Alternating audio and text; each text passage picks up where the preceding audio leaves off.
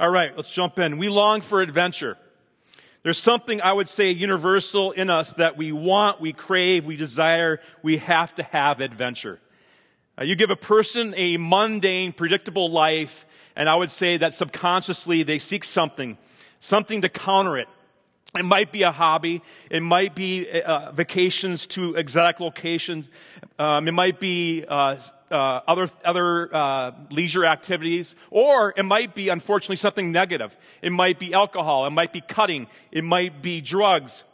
But I think each of us, if we have this sort of predictable, mundane sort of life, that we'll seek anything to feel alive again, right?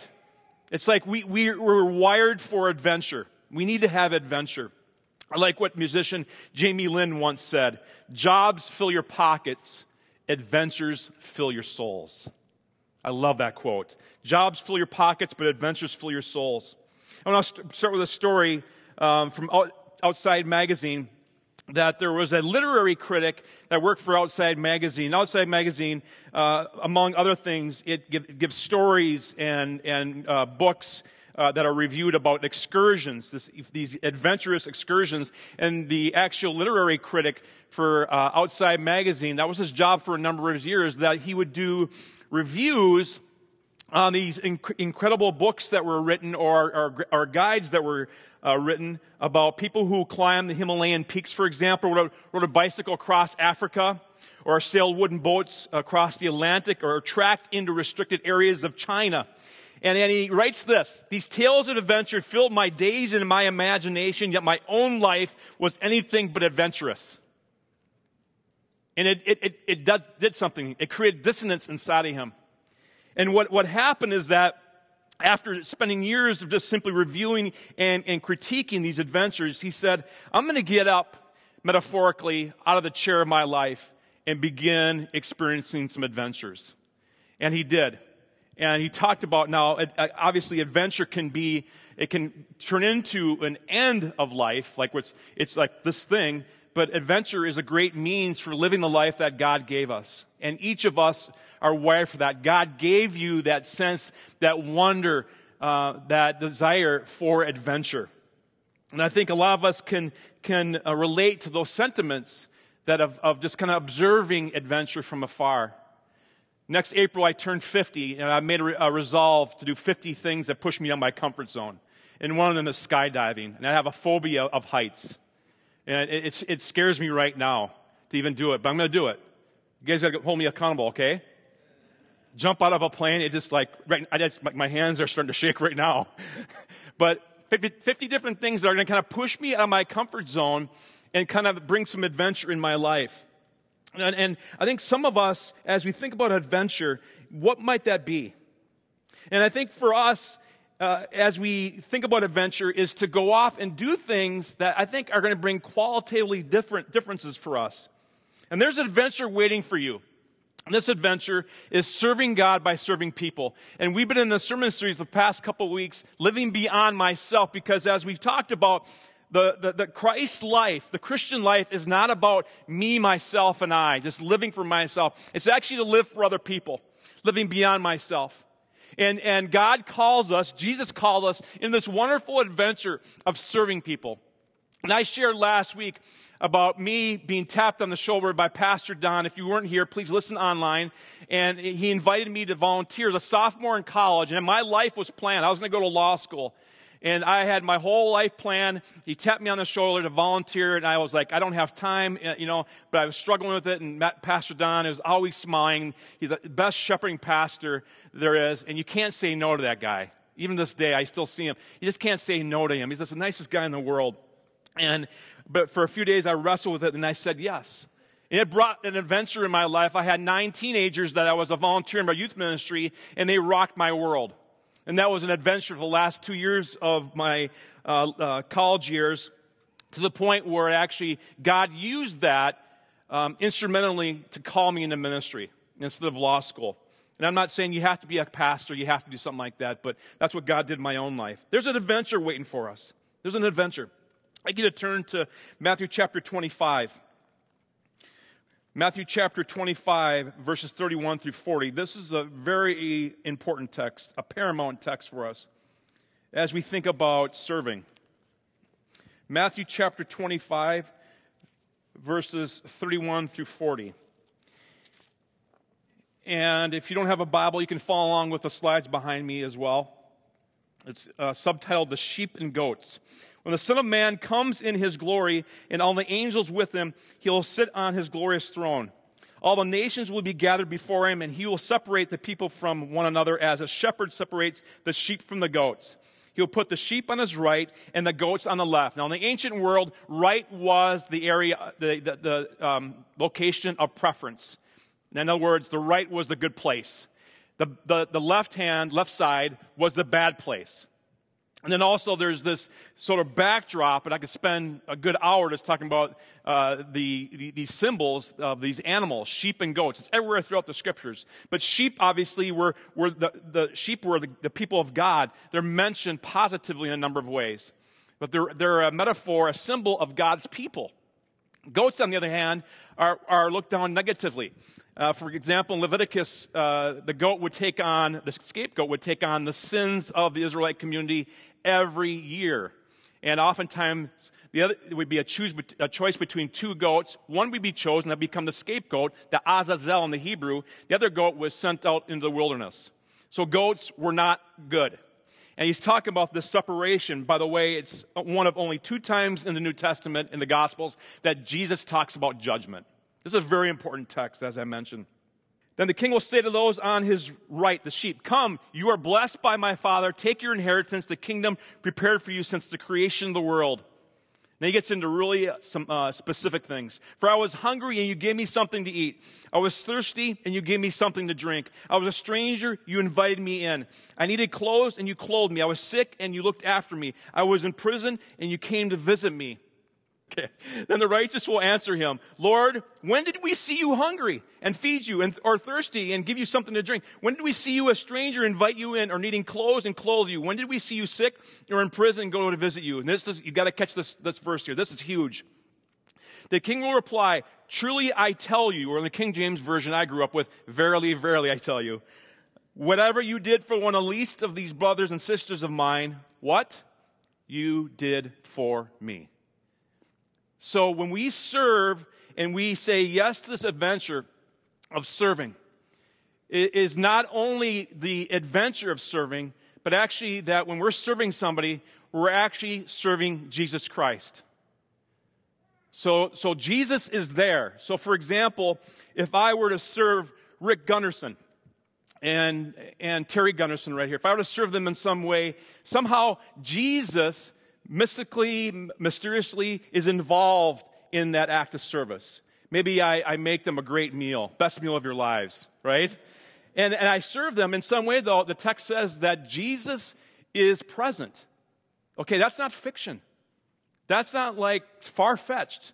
That's one of the beautiful aspects of serving. Whenever we serve people, no matter what it is, we're serving Jesus Christ. And as a result, in your teaching notes, number 1, serving grows you closer to Jesus because He's there. He's there. I've said this a number of times, whether it's serving or doing missions trips, for example, those will grow you more than 52 sermons in a year. I fully believe that. There is something special. And I'm not saying skip church, by the way, but that there's something that happens, some kind of dynamic. It's hard to put in words, but Jesus Christ is present, and serving grows us closer to Christ. And what happens too, as I serve Rick and Terry, and I serve others, that in the process of doing that, Christ is infusing His character in me. Okay, I love Bible studies. I love having small group discussions. Community groups is a very important part of us as a church, and we do serving in our community groups as well. But you can do enough Bible studies, but you gotta serve, because it's not only learning, but it's actually participating, and that's when the character of Christ is infused in us. So love, joy, peace, patience, kindness, goodness, faithfulness, gentleness, self-control. Galatians 5:24 through 25. Fruits of the Spirit. Those fruits begin to be infused in us as we serve other people because Christ is present. We grow closer. through serving other people. It's one of the beautiful aspects of the ministry when we do that. Absolutely incredible. That serving grows us closer to Jesus. In a book called Divine Appointments, Pastor Erwin McManus, pastor of Mosaic Church out in Los Angeles, California, he writes this, that people in church, been around the church for a long time, they don't really do this on purpose. It's probably unintentional. But after a while, they become what he calls sideliners. They're no longer involved in service anymore for some reason. And he writes this, that a sideliner is as an observer rather than a giver of life. Someone who is more of a spectator than a player. And he says those people are living vicariously rather than valiantly. And what he means is that they're living vicariously perhaps through TV shows, through other things in their lives. So, for example, they find maybe their romance in 50 Shades of Grey. But God forbid should they ever do something really passionate and to demonstrate their love for their spouse or somebody else. And then they fight their battles through fantasy proxies, he writes, like a Jack Ryan or the Black Widow. They're not on the playing field. They're not in the adventure. They admire and they applaud the great servants, the courageous heroes, and spiritual superstars, but they don't get up out of the chair, writes McManus. And a person who is taking advantage of the adventure of ministry is getting out of the chair and refraining and pushing away from this common phrase that pops in their head. Maybe at some point, when I grow up or I get stronger spiritually, I might do that. I want to challenge you this morning. If you're not serving anywhere, step out there. Step out there. Because when I stepped out as a volunteer in youth ministry, I was so scared. I was so nervous. I was an introvert. I was shy. I did not like speaking in front of people.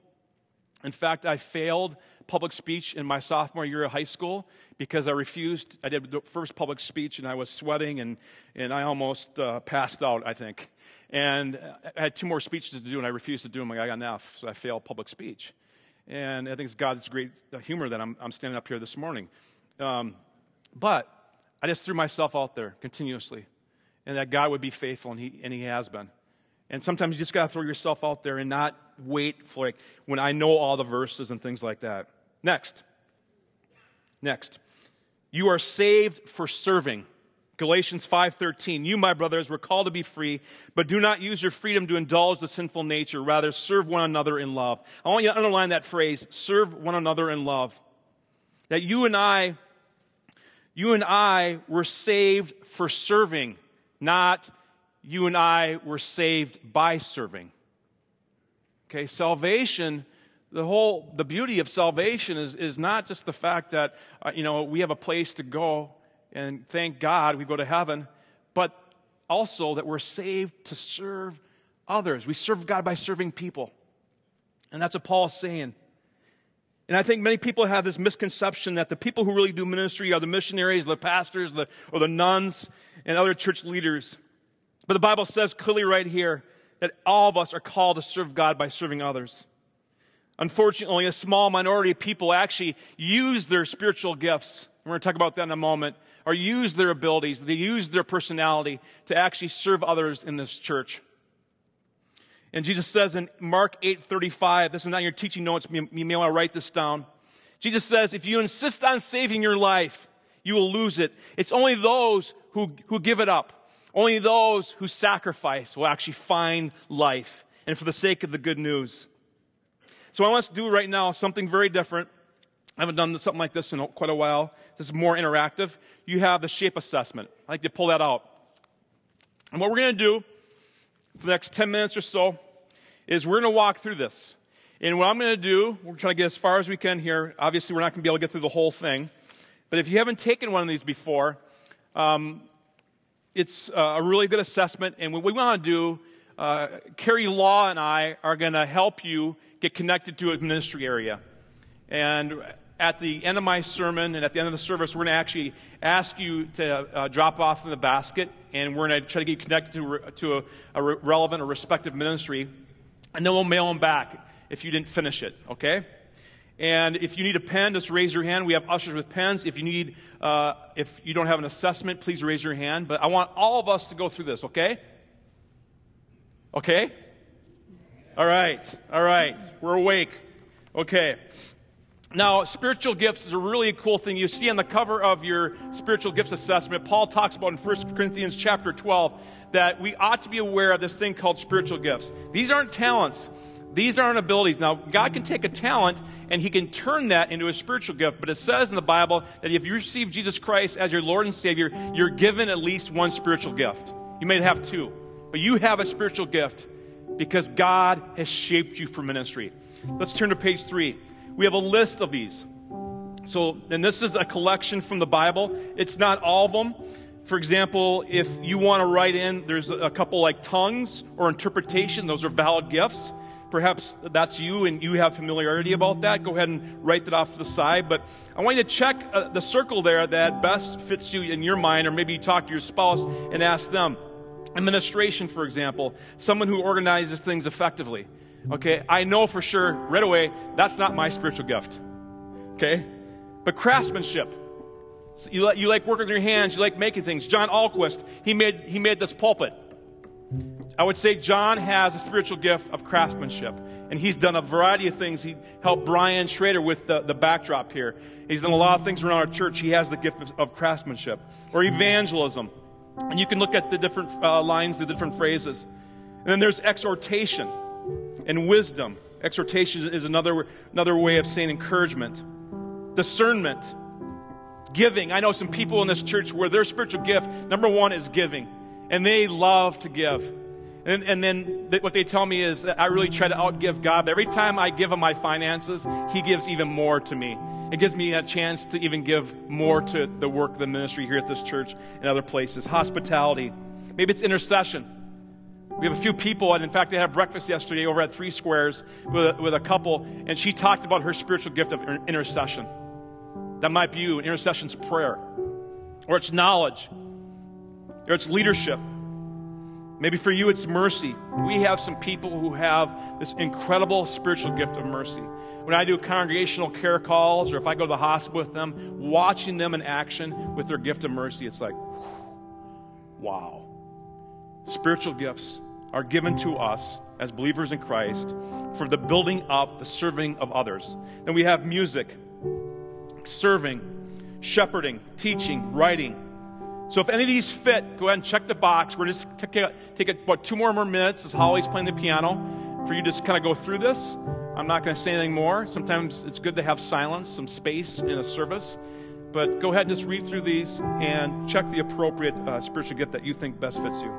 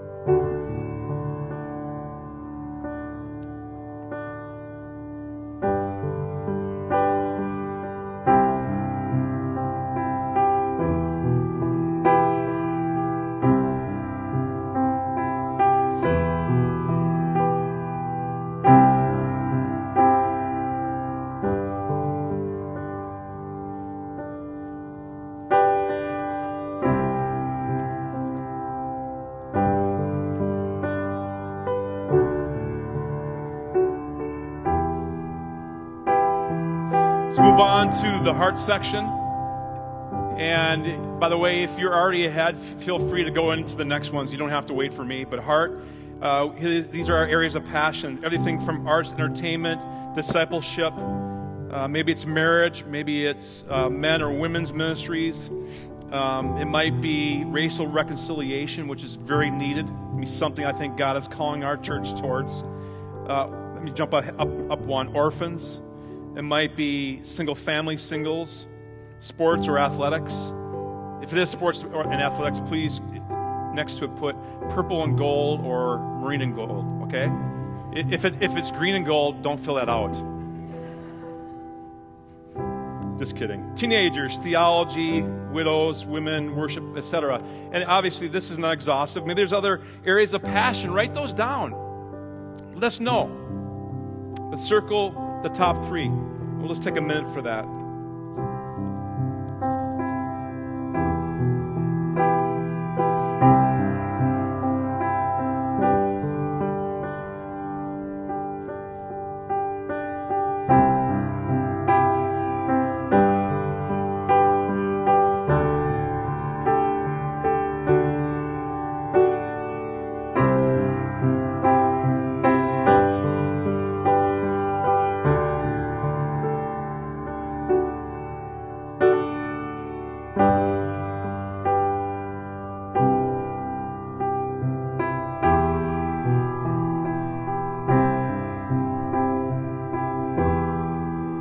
Okay, let's move on to abilities.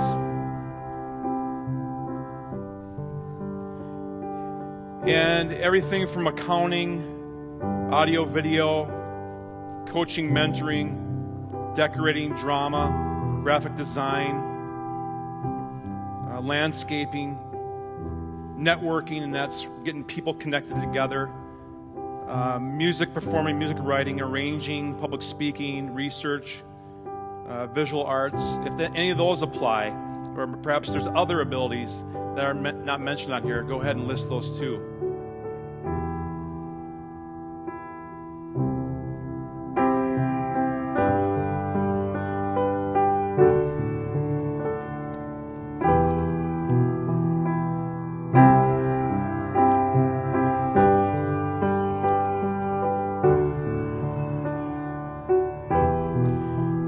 Okay, so I'm going to give you an opportunity, perhaps during the offering, you can fill out the personality, which is the Myers-Briggs, a very brief description of the Myers-Briggs, and maybe you already know yours, you can just fill that in, and then also your experiences.